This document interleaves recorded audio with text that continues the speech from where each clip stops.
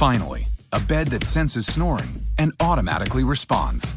Meet the Ergo Smart Base from Tempur-Pedic, our first system that detects snoring, then automatically adjusts by raising the bed. Get your best sleep all night, every night. For a limited time, save up to $500 on select adjustable mattress sets and experience the deep, undisturbed sleep of Tempur-Pedic. Get full offer details at TempurPedic.com. You're listening to the Chicago Audible Podcast, changing up the way Bears fans stay up to date on their favorite team since 2015. Now get ready, because it's time to bear down.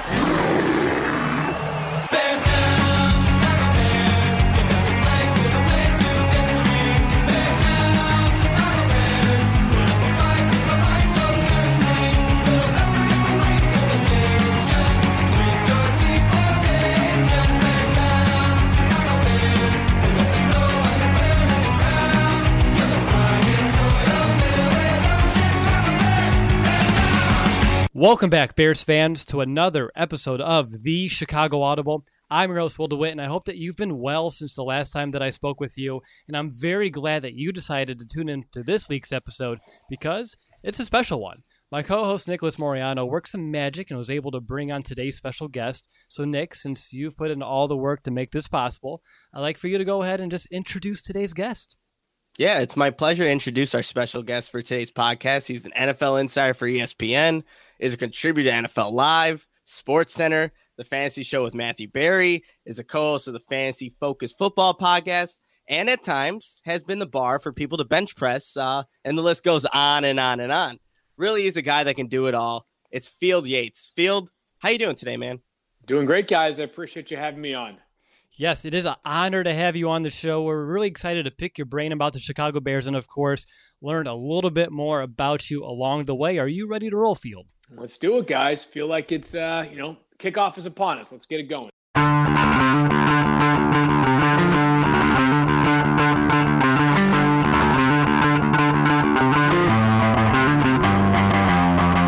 It's extremely early in the offseason, and teams are going to look completely different between now and when training camp opens up in July. But I'm just curious to your thoughts on what kind of team do you see the Bears being next year? Because a few weeks ago, I noticed that you tweeted that this team, and we believe this as well, has a quote-unquote excellent nucleus. So do you envision Chicago taking that next step with a strong possibility of perhaps a deep playoff run? Yeah, the theme of the Bears offseason is going to be really retention and development. I don't expect them to be one of those teams that makes a bunch of splashy free agent signings, and that's kind of by design. They've got basically every key contributor locked up through at least next season, maybe save Adrian Amos, Bryce Callahan, a couple of other guys that are solid players. But when you stack up the Bears roster 1 to 53, you can make a pretty good case that of the top 20 or so guys, 18 of them are already under contract for 2019. And in the case of many of those top 20 players, the answer could be they're locked up through 2021, 3 more years. So I think this is one of those off seasons where the Bears focus on taking care of their own and developing some of the most important players on this roster. And, there are times where I'd love to give you the most outside of the box thought or do something that's quite different from everybody else. But sometimes the obvious needs to be stated. And the obvious in this case is that Mitch Trubisky needs to get much better from year 2 to year 3 in the same way he did from year 1 to year 2. Gotcha. And Field, you recently wrote an article where you were the GM for each team and you decided what the team should do with their biggest free agent. ESPN's Jeff Dickerson chose that Adrian Amos was that guy. And in your article, you said that Amos should test the market and re-sign if at a reasonable price. Now, I'm going to ask you to be the GM again. Who do you value more, though? Is it Nickelback, Bryce Callahan, or Adrian Amos? Yeah, I think it's probably Bryce Callahan for this simple reason that I think it might be a more affordable contract. Not that both aren't really good players, and I think that Adrian's probably in a vacuum the more important piece of the puzzle for every of the 32 NFL rosters. But I think that when you're looking at the dollars and cents, and I don't know that people can totally grasp this, but in a lot of cases, what you have to understand is that saying that Adrian Amos could be expendable given the Bears roster construction is not an indictment of him as a player. Rather, it's the reality that when you've got a ton of really good players on your roster, you're going to have to make some difficult decisions. We saw it with the Philadelphia Eagles last year. We are going to see it with the Los Angeles Rams this offseason. We're going to see it with the Chicago Bears in some way, shape, or form over the next few off seasons. When you have Khalil Mack making quarterback money, when you've got guys acquired last offseason like Allen Robinson, when you've got players locked up long-term like Kyle Fuller and some of the other key pieces on defense, plus an offensive line that's got several high-paid players, at some point you're going to have to churn your depth. In some ways, it might be that you have to let really good players walk. Not that Adrian Amos has done anything but meet and exceed expectations, but if you are Ryan Pace and you're doing the balance sheet of your roster, at some point you're going to have to do things that are without emotion. Do so in a way that, has a little bit of a short-term loss for a long-term gain. Yeah, interesting here. Do you have perhaps what you believe would be a reasonable price for an Adrian Amos or a Bryce Callahan in the market, or any like red flags, like once you reach a certain kind of degree of money, like, okay, let him walk, let him go? Yeah, it's hard to say for sure because, we're still, 20 days from the start of the NFL league year and when free agency begins. And I imagine when Adrian decides to at least seriously consider any offers, I don't think he's the kind of guy. Well, I shouldn't say that. I don't know if he is the kind of guy that will take a deal before free agency begins, but a lot of players certainly are enticed to wait until free agency, at which point they have the lay of the land of potential other suitors. What I would say is that the safety market was really out of order last year. We saw very few players of that position get paid. We just saw Eric Reed, who is probably 1 or maybe 2 years further along in his career in terms of seasons played than Adrian, signed for 3 years and $22.5 million. So I think that if the price tag hovers at or near there, then I think the Bears have a decision to make. And you want to keep as many good players as you can. But the reality of the NFL with a salary cap in place is that difficult decisions are often why they pay the GMs what they pay them. Absolutely. Let's stick with the defense real quick. Obviously, Vic Fangio to Denver. We bring in Chuck Pagano. What are your thoughts here? Do you think the Bears shouldn't be able to skip a beat here with Pagano coming in, keeping relatively the same system? I mean, with all the talent there, it seems like things should be good, but you do have that area in which Bears fans are a little concerned about their losing Vic Fangio. Well, you should. I mean, it's fair. I mean, Vic Fangio got, a job for a reason this offseason with the Broncos. And if you look at the hiring cycle, we saw just 2 defensive-minded coaches get hired. And Vic Fangio was the only veteran defensive coach to get hired as a head coach. And what I mean by veteran is, obviously being in the league for 30 years as opposed to Brian Flores, who's on the younger side. And Flores is a tremendous coach, and he certainly has plenty of experience. But Vic is the seasoned defensive mind that was hired this offseason by the Broncos. I think that for Chuck Pagano, I don't think you have to worry a ton. I think this is a guy that certainly has cut his teeth on the defensive side of the ball throughout his career in the NFL, served as a head coach and did so successfully in Indianapolis. And you mentioned it, it's not going to rock the boat. This is not going to be like going from the wing tee to the air raid offense or whatever the defensive parallel would be. It's going to be largely keeping in place what the Bears did last year. And you often hear the term players, not plays, when it comes to offensive schemes. Well, same thing kind of applies for defense, right? Would you rather have the Bears roster and a figure it out with the coordinator spot, or would you rather have basically any other defensive roster in football and a coordinator in place? The answer is you probably would take your chances with that roster 9 times out of 10.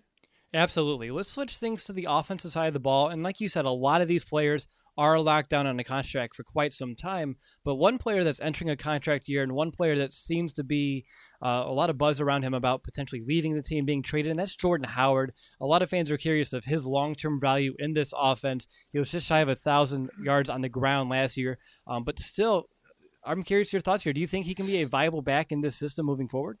Well, I think viable is somewhat of a, that's somewhat of a subjective term, right? But sure. I think what we probably saw this past offseason is that the Bears, there are teams that can successfully employ and run out a variety of running backs that are, I don't say predictable, but we'll use the example of the team that just won the Super Bowl with the Patriots, and tendencies suggested that when James White was on the field, the Patriots were more likely to throw it than pass it. When Sony Michel was on the field, the Patriots were more likely to run it than pass it.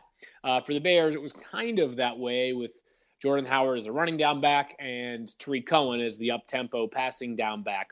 I still think running back could be sort of a sneaky need for the Bears this offseason.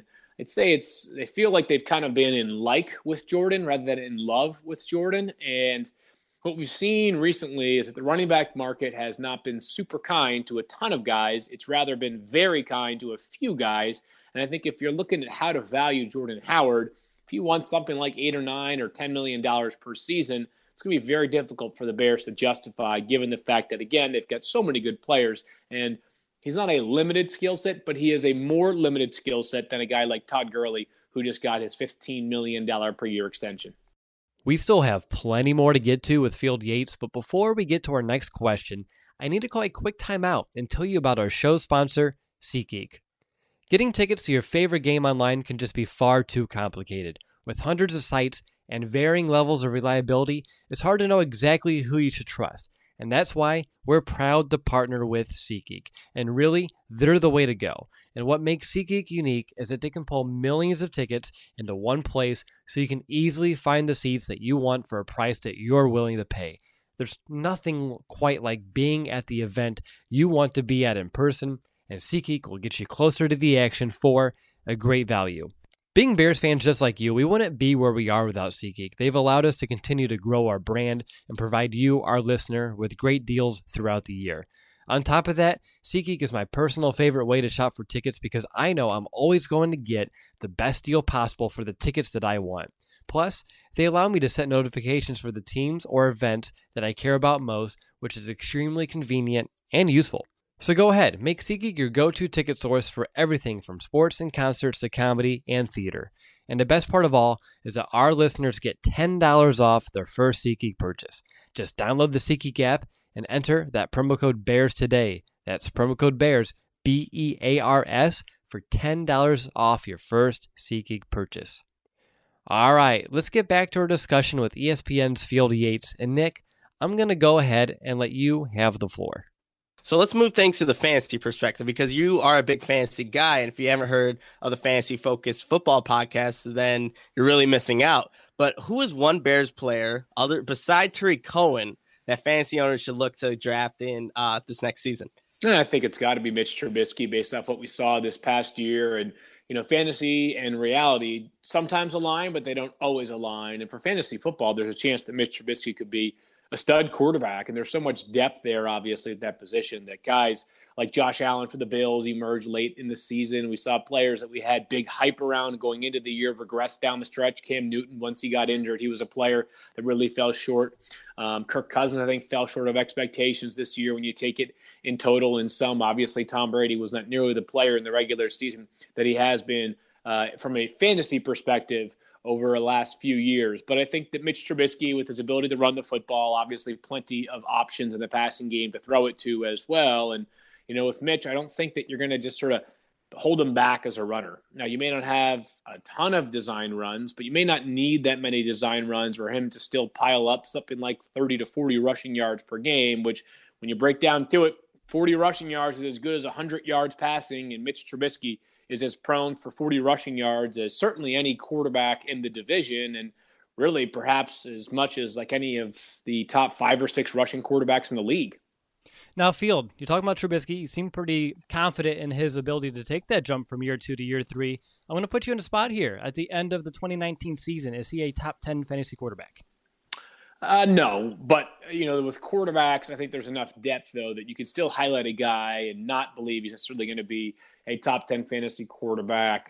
You know, there's just so many stars at that position. Obviously, Patrick Mahomes rules the roost. You've got guys like Russell Wilson. They're going to be there every year. Matt Ryan had a quietly terrific fantasy year this past season. You still believe in Tom Brady? Do you think guys around the league can make that leap? Deshaun Watson, Carson Wentz bouncing back into their second and third seasons or going into their third seasons from their second season. Andrew Luck was awesome this year. There's so much depth there. That being said, I mean, I think Mitch Trubisky is certainly going to be a guy that is viewed as a potential breakout candidate going into this year.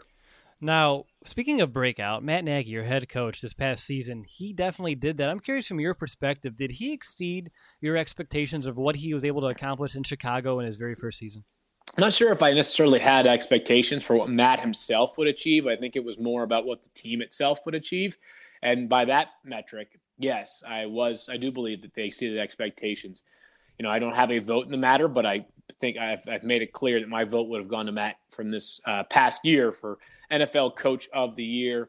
And I think what was interesting was he came with offensive credentials. And I thought the offense was okay. I didn't think it was great this year. I thought there were some brilliant moments, but I didn't think it was, one of the top 6, 7, or 10 in the league, regardless of what the scoring output might suggest.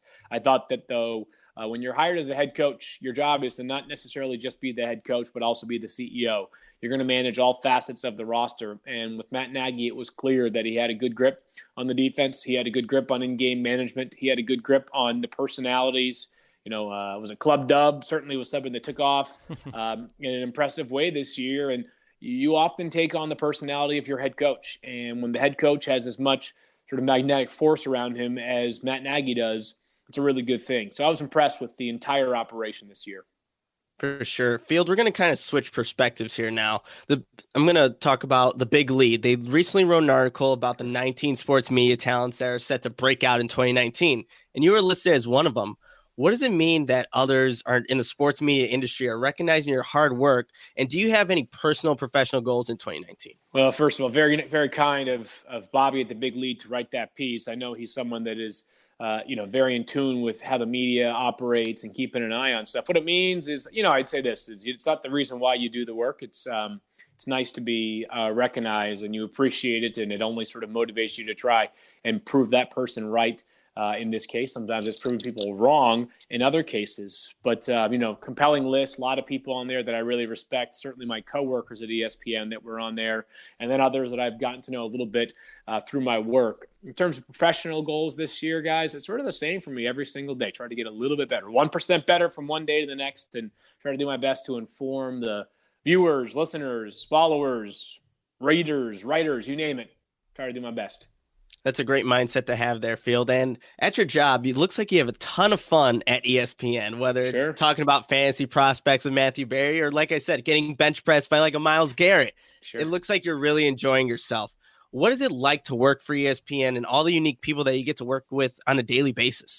Well, first of all, beats having a job, right? It certainly doesn't feel like work every single day, but it's really unique. I think that growing up, probably all of us can say with certainty that ESPN was a big staple of our mornings and probably a big staple of our day every single day. And when you go to Bristol, it's sort of like you walk into the hallways and you do a pinch me moment every single day, which I think speaks to what it's like to work with so many invigorating people and so many thoughtful, so many creative, so many passionate people. And I know I sound like a walking, talking cliche here, but you have to take the time to sort of step back and realize the gravity of it all. And what I've always been grateful for with ESPN is that they have given me vision, they have given me guidance, but they have also allowed me to pursue a path that I think best suits my skills. And they've championed the things that I think I felt most passionate about. So they have not only enhanced my growth, but they've also allowed me to grow organically and then supplemented that with good support. Absolutely. Seems like you're in a really good spot, so that's awesome if your name is Field Yates. But real quickly, of course, during this season, you're doing a ton. You're podcasting, you're on the air all the time. Can you take us through a typical day of the grind in season? What is Field Yates' day look like? Yeah, well, with our podcast being daily during the season, Monday through Fridays have somewhat of a similar structure to them, a little bit different. I'm a morning person. That's how I best operate, or when I best operate. Like to work out first thing in the morning, and then usually in the office by 8 o'clock or so. That gives me time to get ready for our podcast, which we start taping every day at 11. We meet we go live at 11. We meet at around 10 or so. But, I like to have the morning to prep and work and grind on rankings and write things and, follow all along with all the news that's taking place during the day. And then, if the show goes until noon, if I'm on NFL Live, I head right over, have my TV garb ready, and we're on the air from 1:30 to 3. And, there's a variety of things that just sort of pop up day to day during the season, radio appearances, podcast appearances, you name it. And the reality is that news can pop at any time, but it's most likely to pop during the season when you've got things every single day, practice updates, injury updates, transactions. This time of the year, while anything could happen this afternoon, I think the chances are that a major story is less likely to break on, what day is it? Thursday, February 21st, than it would be Thursday, October 21st. So you're constantly kind of keeping up on everything that's going on. And, with games on Sunday, Monday, and Thursday, you've got 3 nights of the week where you're locked in on the TV no matter what for game action. And then you use the other time to try to catch up on it all. So the days tend to go by pretty fast, especially early on in the year. We're in Connecticut where there's not a ton of great weather past Thanksgiving or so. But when the weather is nice, things tend to roll along pretty smoothly.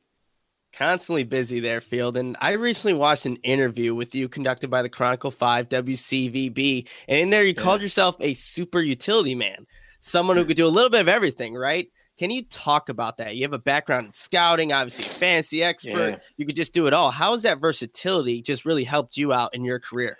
The one thing about this industry, and I know that you guys are, continuing to break through and you're going to keep having your watershed moments, is that if someone were to ask me, what do I want to do in 5 years? I tell them I'm just not sure, not because I don't love what I do now. I think the only thing I can say is I want to be working for ESPN in 5 years. But think about what happened 5 years ago or where you were 10 years ago. If there was a time where you maybe read your local newspaper every single day, and not that, there's still not a ton of value. And I love the Boston Globe, which is where I'm from originally. But people aren't consuming in the same way that they were 5 or 10 years ago. You look at some of the great content that is out there, wildly popular podcasts that are simulcast on YouTube, people who have prolific Twitter pages, Instagram TV, Instagram stories. So the way that the world is consuming media is so different. So I think what I found was that rather than pigeonholing myself to just being able to do one thing, or rather than feeling as though only one thing was important, or just to focus all of my energy there, I wanted to do my best to, find myself comfortable in any circumstance. So whether it's football, fantasy football, whether it's podcasting, TV, radio, writing, whether it's social media, you name it, I feel pretty good about it, or at least I feel comfortable that I can take on the challenge. And that to me has been something that really gives me a lot of energy day to day, is knowing that no matter what the schedule has on it, you got a challenge ahead of you. That right there is pretty cool.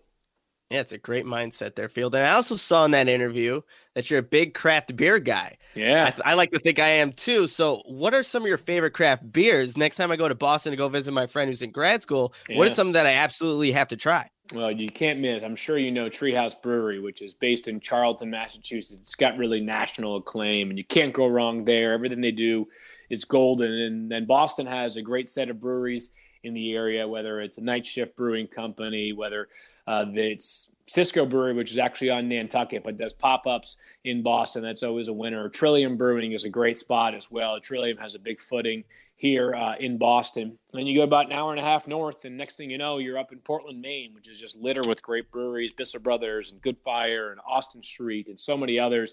And if you want to go up to the good old state of Vermont, get yourself a Heady Topper, one of the most legendary beers probably ever produced. So no shortage of great options here. I'll tell you that much. I'm excited about that. Yeah. Filled up my sticky note that I had next to me now. I want to re-listen to this afterwards and make sure I list them all down. So something that we get a lot here is a lot of our listeners want to know, how do we get to even our position? And of course, you're way above us here. So I want you we have a lot of perspective, high schoolers are always asking, how do I get into journalism? How do I get to to be a sports and media person? So do you have any advice for those younger kids who are aspiring to be in a position that you are in today? Yeah, most important thing I could ever tell someone is to develop a library of content. What I mean by that is whether you have a Twitter page, whether you have a blog, a podcast, a YouTube channel. If you don't, start one up now. The really fun part about what this industry has is, if the three of us wanted to start our own website, we wanted to call it, the bearsandbeerstalk.com, we could have it up here in the next hour, right? We could have a podcast that was only about bears and beers. Whether we wanted to put together a YouTube channel, it could all be done by the time the clock strikes midnight tonight. So there is so many opportunities, ample opportunities to develop content and make your mark. I think that's really important because if you want to find a job, they're going to want to see that you have some chops to you. So you can have a library of content that will allow you to present yourself when the time comes. When a company comes to you and says, all right, that's great. We want it. We're glad that you're interested in our position. Now show me. That right there, I think, makes a big difference. So I think having a library of content and leveraging social media, because it's such a powerful way to distribute content and information. Now, I want to make sure that I'm understanding this correctly, that way they understand as well. When you mean library of content, you don't mean just being out there. You mean corralling it, putting it together in like a portfolio too, correct? Yeah, I would just say, if you have a podcast somewhere, you could say, hey, I have a podcast. Go to this site or search this on Apple Podcasts, or I think it's Google Play or Google Podcasts. I think they're changing, you name yeah. it. Whatever it is, so that people can search you and find you. Same thing with a Twitter page. Hey, go to twitter.com/this or that. Go to, wherever it is, find your way, your passion, your voice, and do that.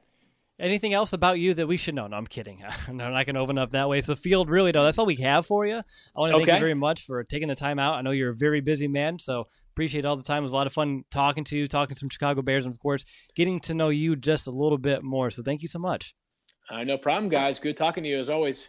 Yeah, before you go, Field, I just want to say thank you. For those listening who don't know, Field Yates is literally the reason why I got into sports journalism. I reached out to Field in June of 2016, and I just asked how he got working into ESPN. He responded with an email detailing his steps he took. And ever since then, I took what Field wrote, took it to heart, put that in the path that I'm currently on. I'm going to start at grad school at DePaul University for sports journalism in April. So it wouldn't have been possible without you. And I just want to say thank you. You're awesome, Nick. And go Hawkeyes first. And then what's DePaul? The Knights? The Blue Devils. Blue Devils. Dang it. That was bad by me. Yeah, the real Blue Devils. Go with the real Blue Devils. Thank you, Field. All right, well, that's going to wrap up this episode. Make sure to review our show on Apple Podcasts if you haven't yet already. We really appreciate the time that you have all really put into those, and every review allows us to reach more Bears fans just like you, and we're only 2 away from 400, which means we're only 2 reviews away from one of our patented giveaways. So definitely do that if you haven't yet. And yeah, we'll talk to you all next week or sooner if any major breaking news occurs. But until next time, bear down, Chicago.